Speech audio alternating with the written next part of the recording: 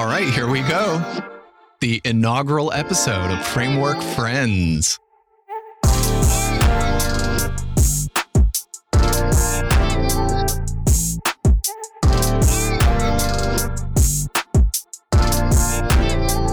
Welcome, everyone. Hey, Aaron, what are we doing here?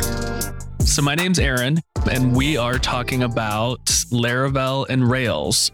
So I guess it was like a couple weeks ago or maybe a month ago, we were chatting about some of the stuff we were working on and thought we both think kind of similarly, but we're in entirely separate worlds. I'm in the Laravel world and you're in the Rails world.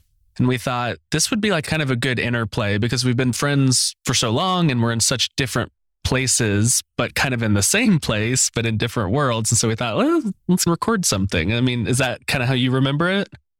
Yep, absolutely. So I should introduce myself. I'm Andrew, and that was more or less the gist of it. I think we have so many conversations about things and have had over the years, but even like when we're collaborating on things or like bouncing ideas off of each other, and I can't count the number of times we've had in-depth discussion about something, sometimes really technical, and comparing and contrasting the way things get done in the Laravel ecosystem and the Rails ecosystem. And at the end of it, I just am left with the feeling like I wish we had hit record on that because that was kind of cool. There's another side to it as well. I feel like we have a lot of mutual friends, people that we talk to about this kind of stuff. But amongst our mutual friends, I don't know that there's too many people that would want to hop on a call, hit record, and talk about stuff at the technical depth, the sort of like, the framework level. And so I think when that kind of emerged as, hey, we're both interested in this. None of our friends necessarily want to do this with us. Why don't we schedule a time and start doing this? So yeah, I think it's going to be really fun. Yeah, that's interesting that I think you have correctly identified that no one else really wants to talk to us about this kind of stuff. And it's not like it's less how do you do this in Rails versus how do you do this in Laravel, but more, I think, what are some of the philosophies about the frameworks that are the same and that are different? And I think this will be very interesting as we go on. What are opportunities to pull stuff from the other ecosystem into your own ecosystem? Like, where are there gaps in Laravel that there aren't gaps in Rails? And how can we pull over some of that knowledge from Rails into the Laravel ecosystem and vice versa? And so it's like at a very high, almost meta level, but also at a very technical low level. So I think it'll be a lot of fun. Yeah, I think one aspect of that as well, which is way different now than it was maybe 5-10 years ago. I remember, this is a bad memory for me actually, but I'm going to share it. I went to PHP Tech in 2008. So I was a PHP developer before I was a Rails developer and have always had a sort of bent toward framework level thinking, really way before I should have actually. So even when I was like just cutting my teeth on development, I was always like leaning into abstractions and trying to make reusable components and things like that. It's just sort of how I'm wired. Maybe I'm lazy. I don't know. But I went to PHP Tech and there was this joke happening at that time.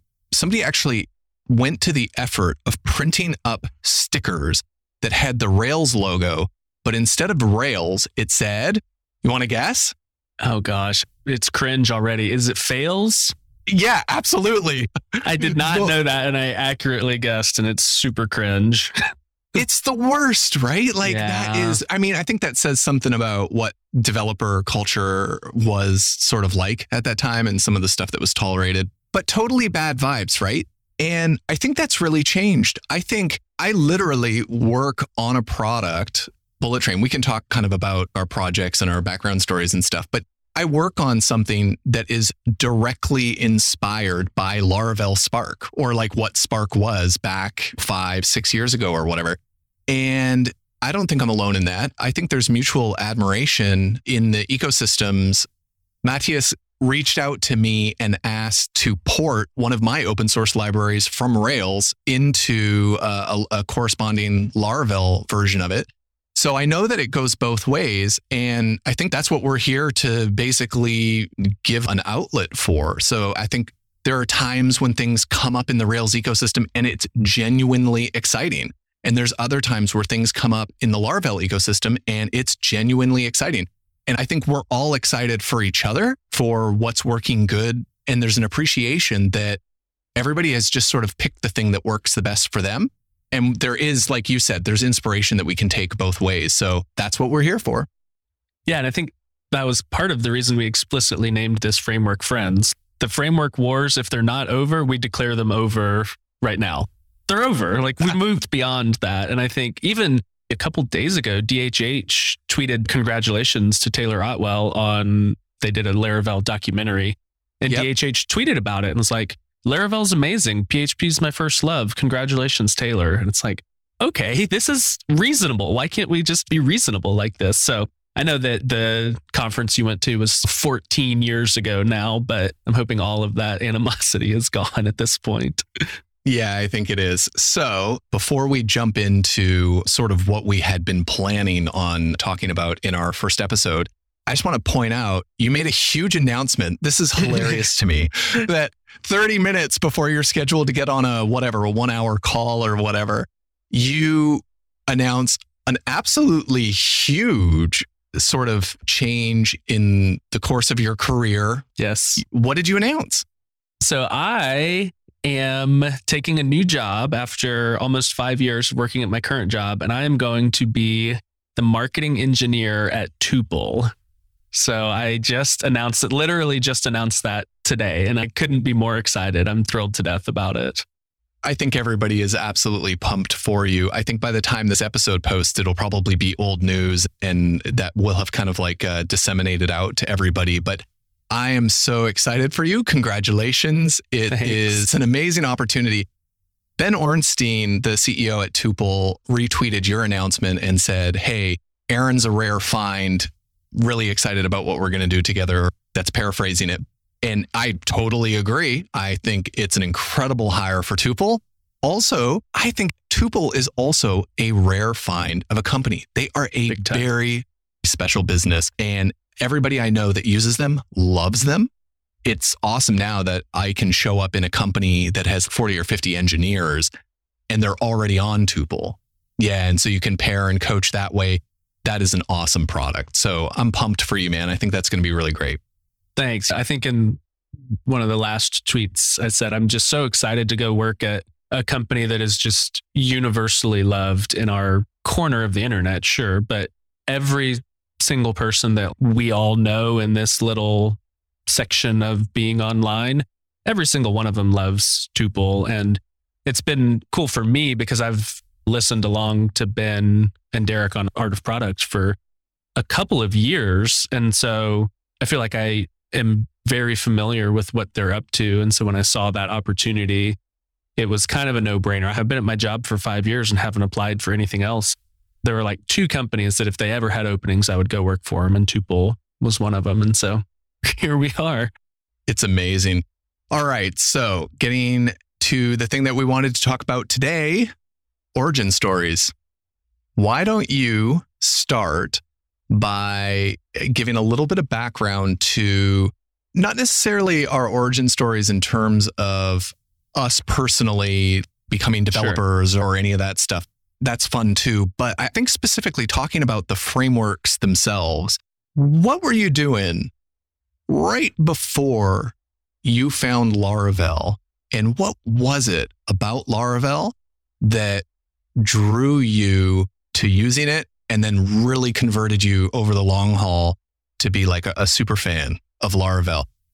Yeah, so I got started with Laravel, I think, goodness, I want to say 2013, maybe. So a long time ago at this point.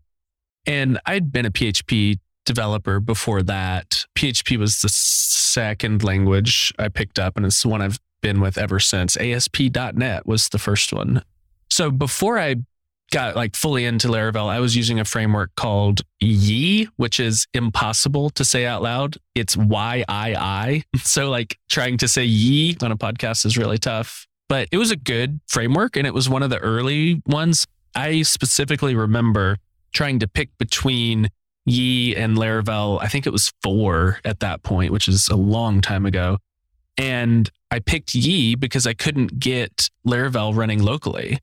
It was something to do with like maybe needed some sort of international string extension and PHP.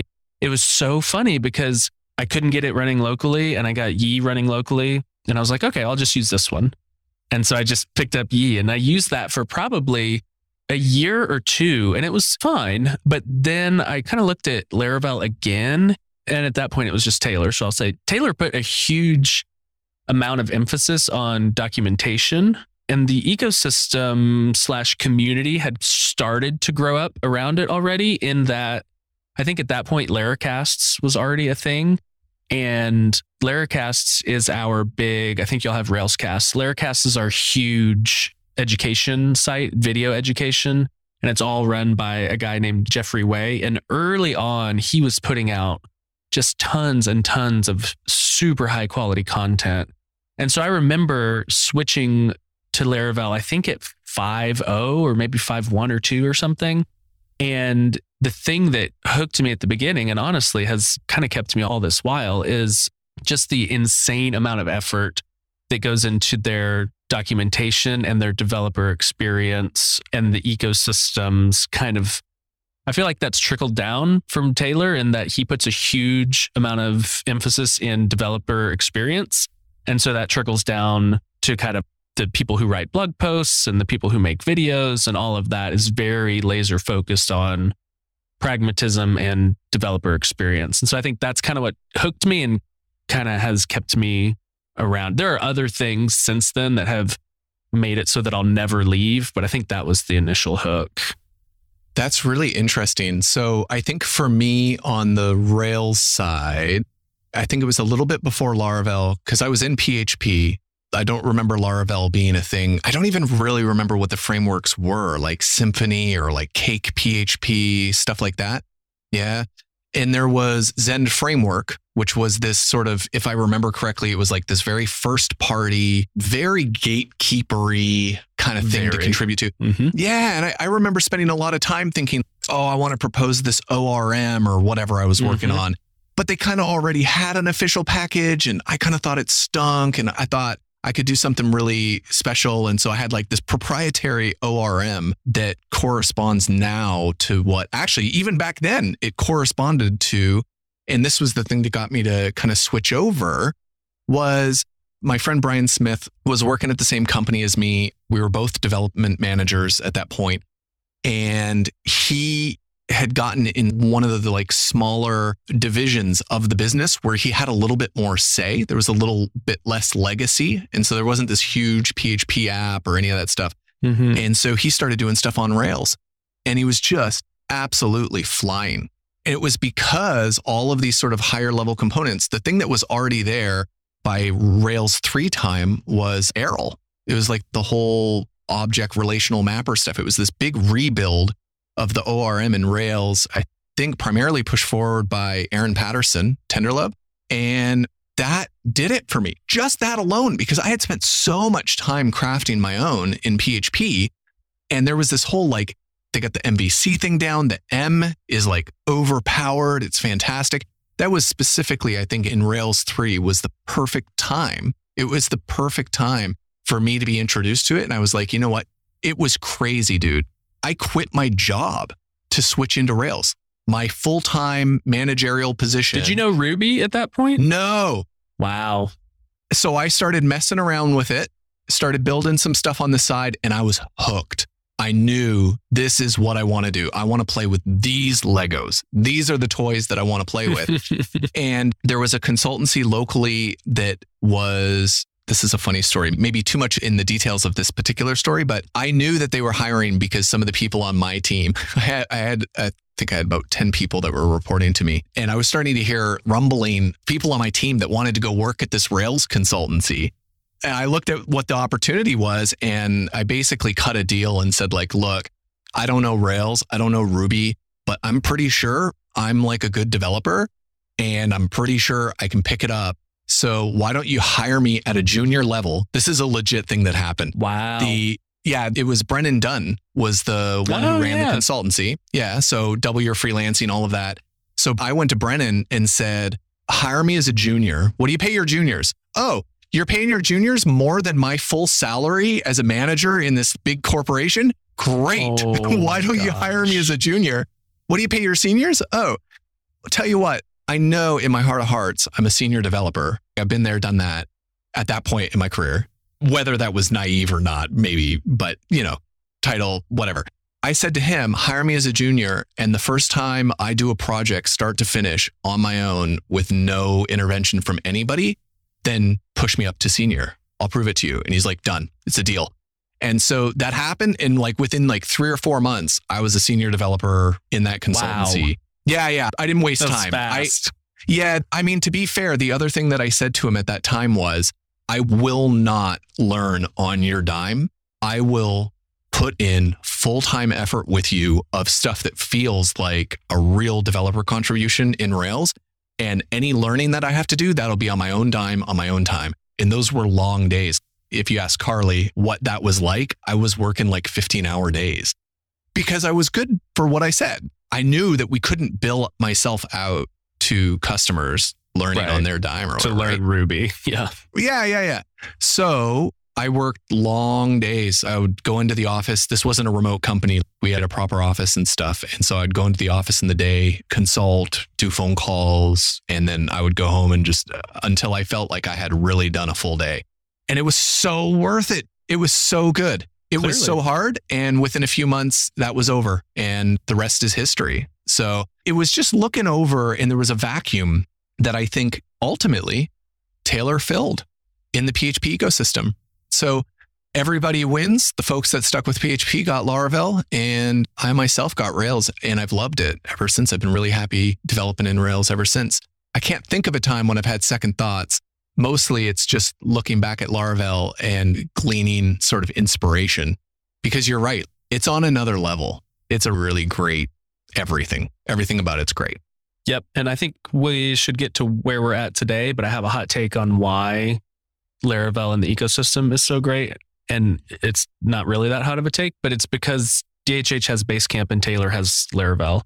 Rails benefits, I think, a lot from being extracted from a real world product in that DHH gets a lot of real world use cases to pull out.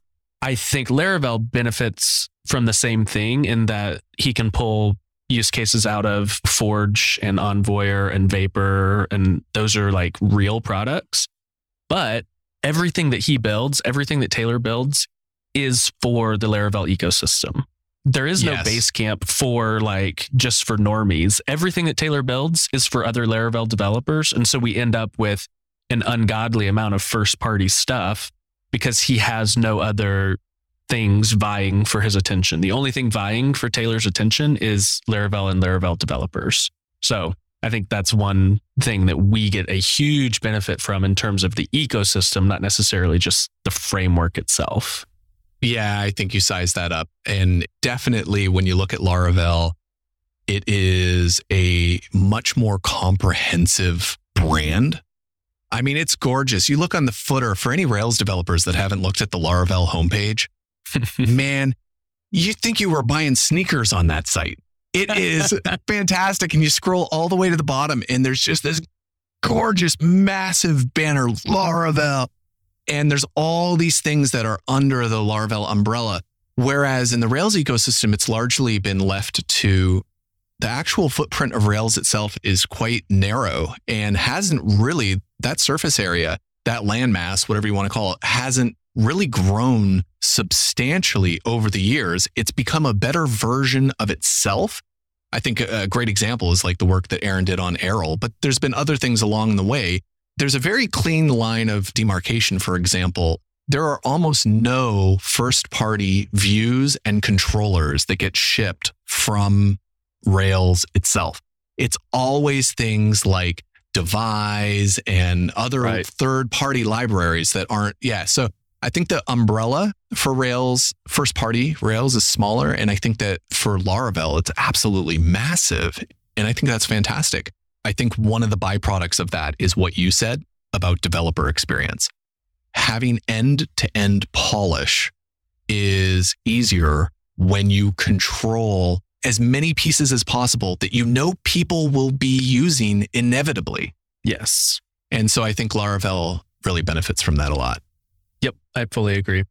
So that is what sort of the developer experience, the documentation, the ease of getting started, that is what drew you to Laravel in the first place all those years ago as a core principle of the ecosystem or whatever.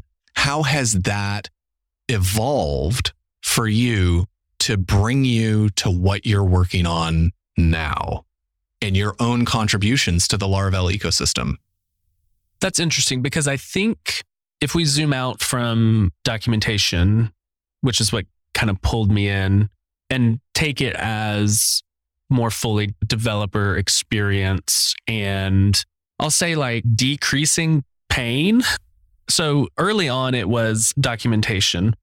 I think not totally unrelated to what we just talked about. That has grown, that ethos has grown in Laravel to encompass how can Laravel take away painful parts of development.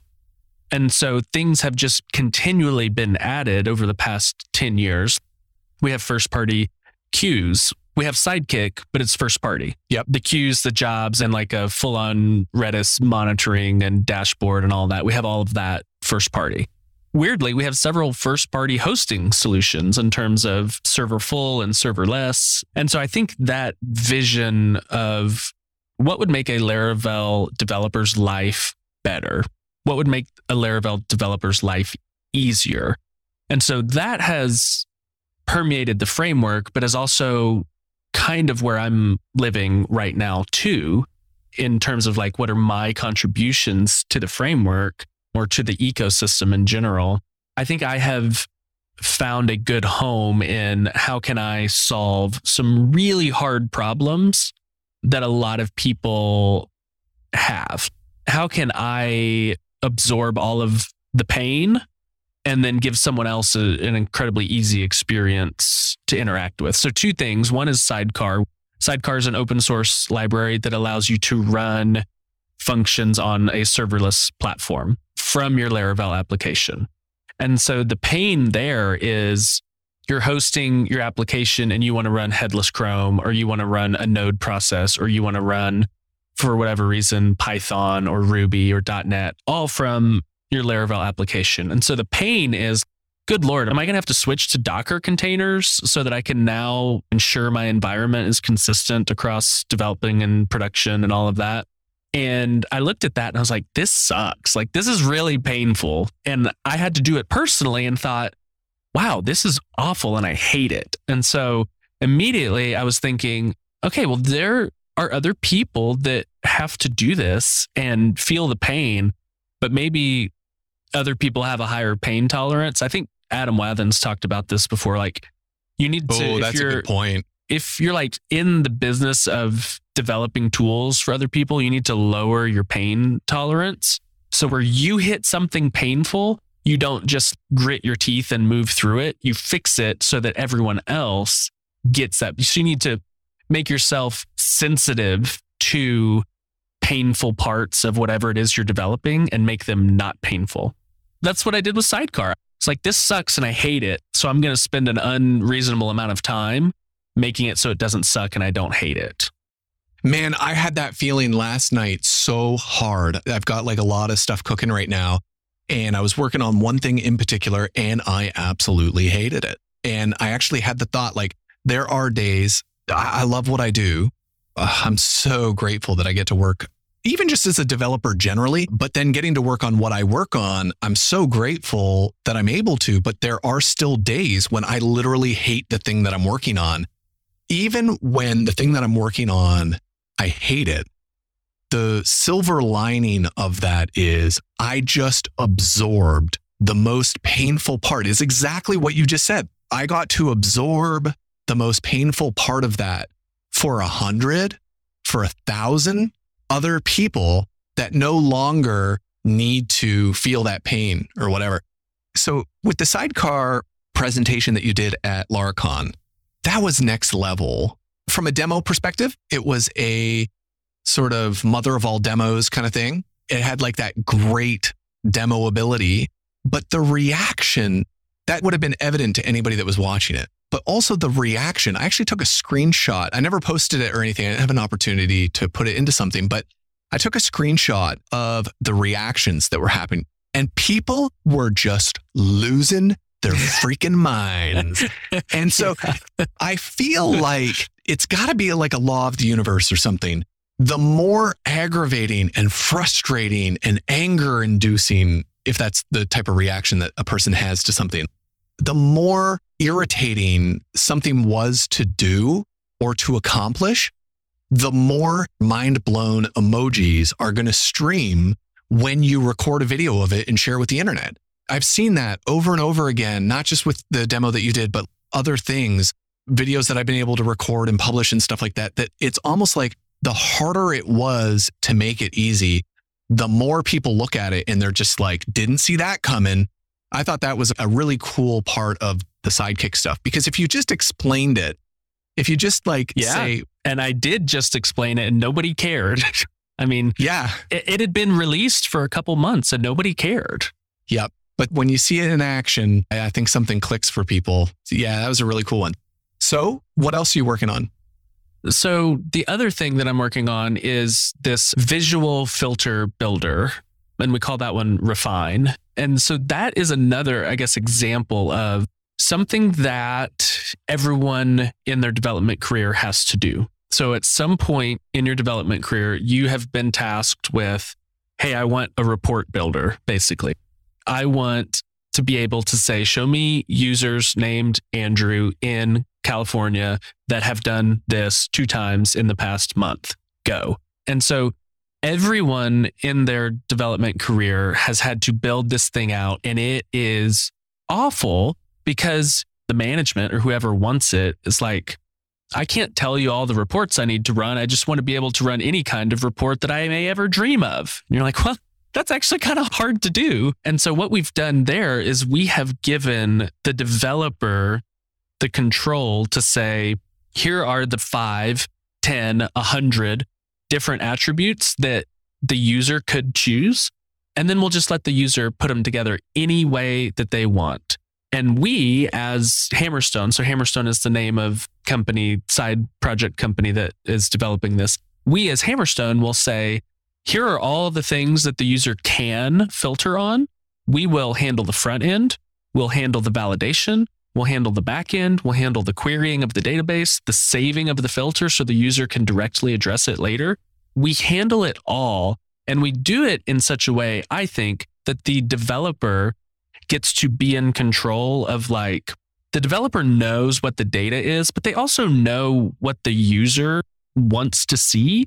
And so they get to kind of sit in the middle and control the user experience without sacrificing correctness in terms of the reports and the data, and without leaking implementation details to the user. So like, if you have a field that's nullable, you as the developer get to decide whether you expose that implementation detail or you coalesce it into a true or a false. So I think the easy thing would have been, hey, we just sit on top of your MySQL database and we just let your users figure out how to do it. That would have been easier. I think the hard thing and where we ended up going is we're going to sit in the middle and let the users have a great experience and the developers have a great experience and the SQL be performant. And turns out that's pretty hard. But if we can pull it off once, which I think we have, then other developers get to just pull it in and say, here are my 100 attributes. You guys figure out the rest. And that's kind of where we've landed. There's a couple of things that I love about that product and your approach at Hammerstone generally. The first is you make this product available in Laravel and in Rails. It's in the DNA of Hammerstone as a business. You've got basically the same thing that we're doing on this podcast. Mm-hmm.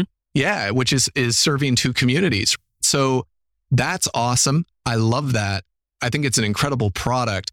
The other thing that I love about what you're doing and your approach to it is the size of the problems. I'm almost jealous of the size of problems because I think from a if there's anybody out there that's listening that maybe they don't have a product yet, they might be listening because they're interested in that kind of thing, like developing framework components or whatever, but they haven't done something yet. I feel like there's something very smart about carving out a limited piece of the overall developer experience to try and like solve for and improve.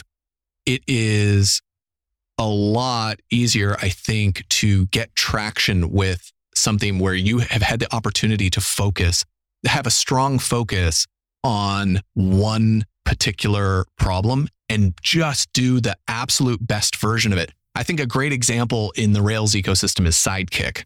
This is a very specific problem that is solved. And it's like Refine solves a very specific problem. And it's not an easy problem to solve. The surface area doesn't mean that it's easy.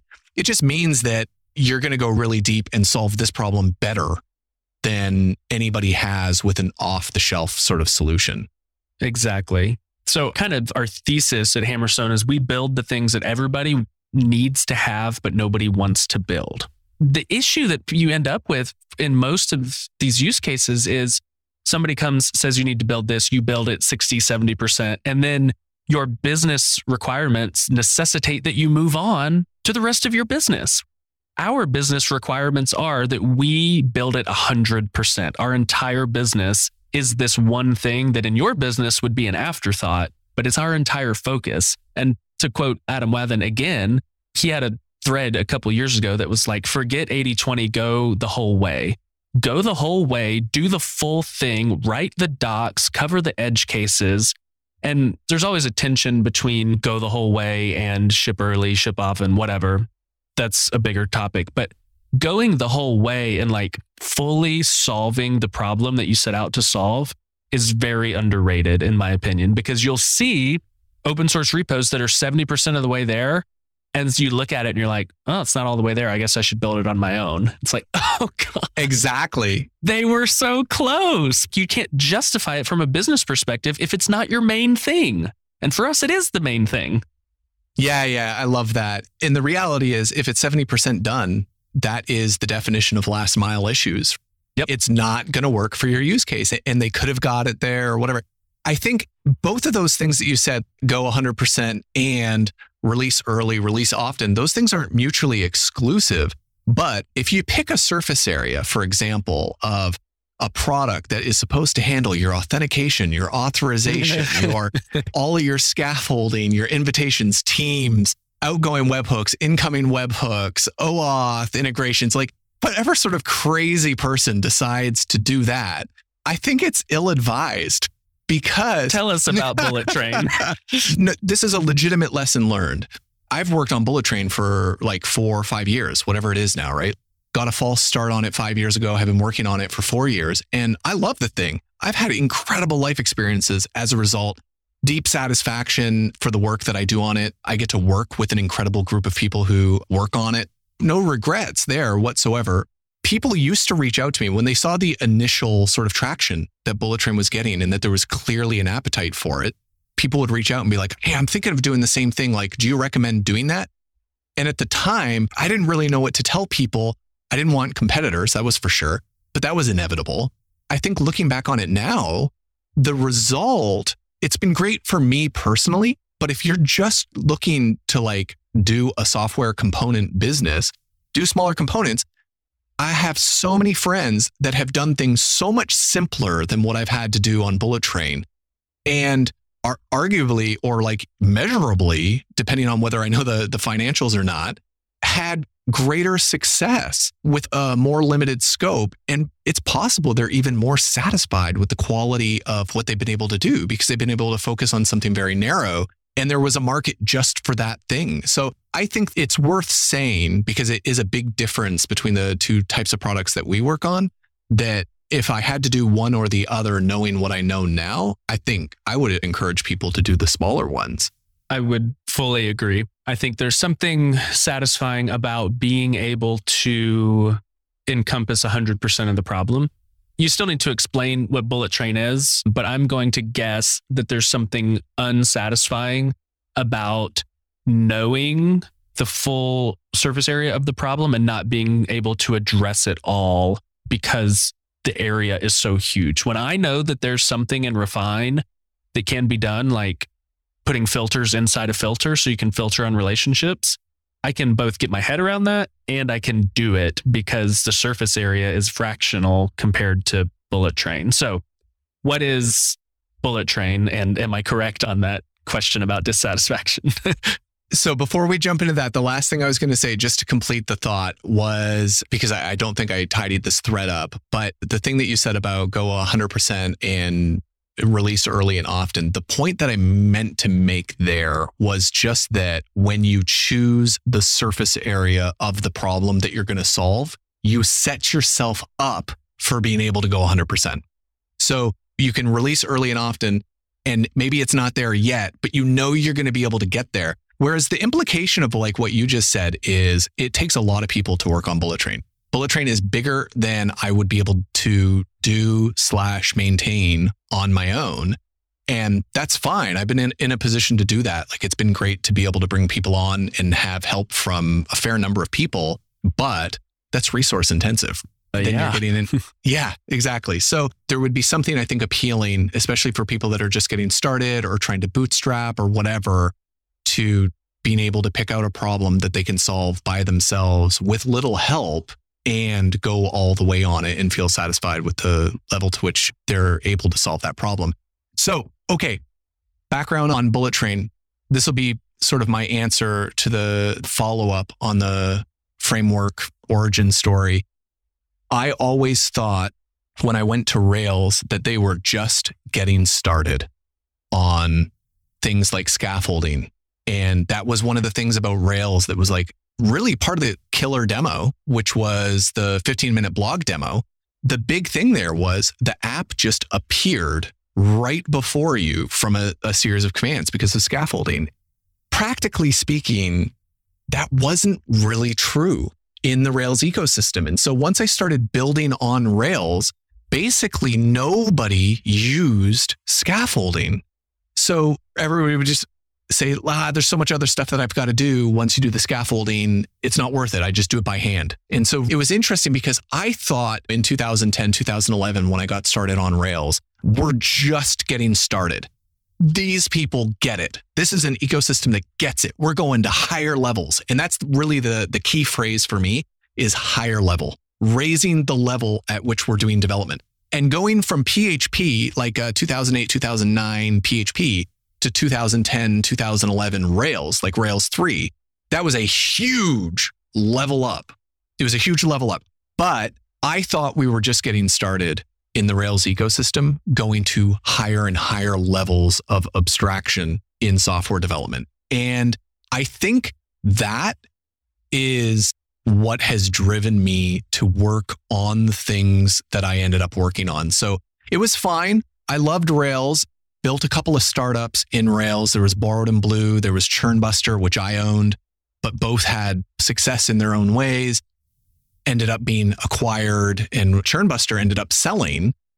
And that kind of led me to the conclusion of like my first phase of being a Rails developer.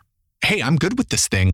We can build businesses out of thin air with just me and Rails. So when I got back to work, there was this desire, I think on my part, to see Rails go to another level. And lo and behold, what is in the Laravel ecosystem but Laravel Spark? And it's interesting, like, I don't even really remember what the surface area of Spark was at that time. I think it was quite limited, but it did subscriptions. It did authentication. Teams. Oh, well, if it did Teams, then it's not so limited. That's a biggie. But it had this SaaS in a box sort of pitch. And that to me was like, that is the right idea. That is going to another level.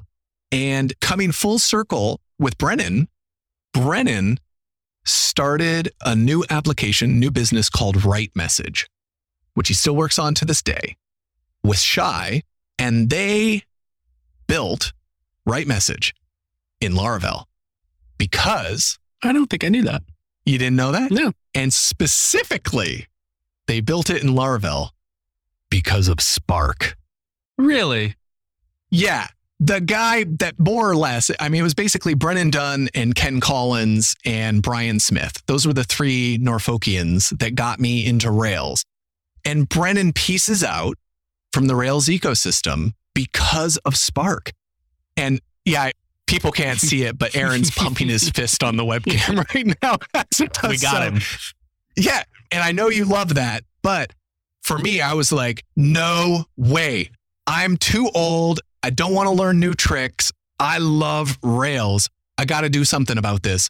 And that was the genesis of Bullet Train. So when I got back to work late 2016, I got a false start on it, tried to get something started, didn't really work, talked about it with some folks. And then in 2017, toward the end of that year, actually got like a real start on it. And that's a longer story than we have time to tell today. But just in terms of how did that initial attraction to Rails, what did that evolve into, and how does it kind of inform, or how did it inspire the things that I try to contribute to the Rails ecosystem now? I was satisfied with Rails's evolution, how it got to be a better version of itself, but it didn't go far enough. It wasn't comprehensive or first party enough.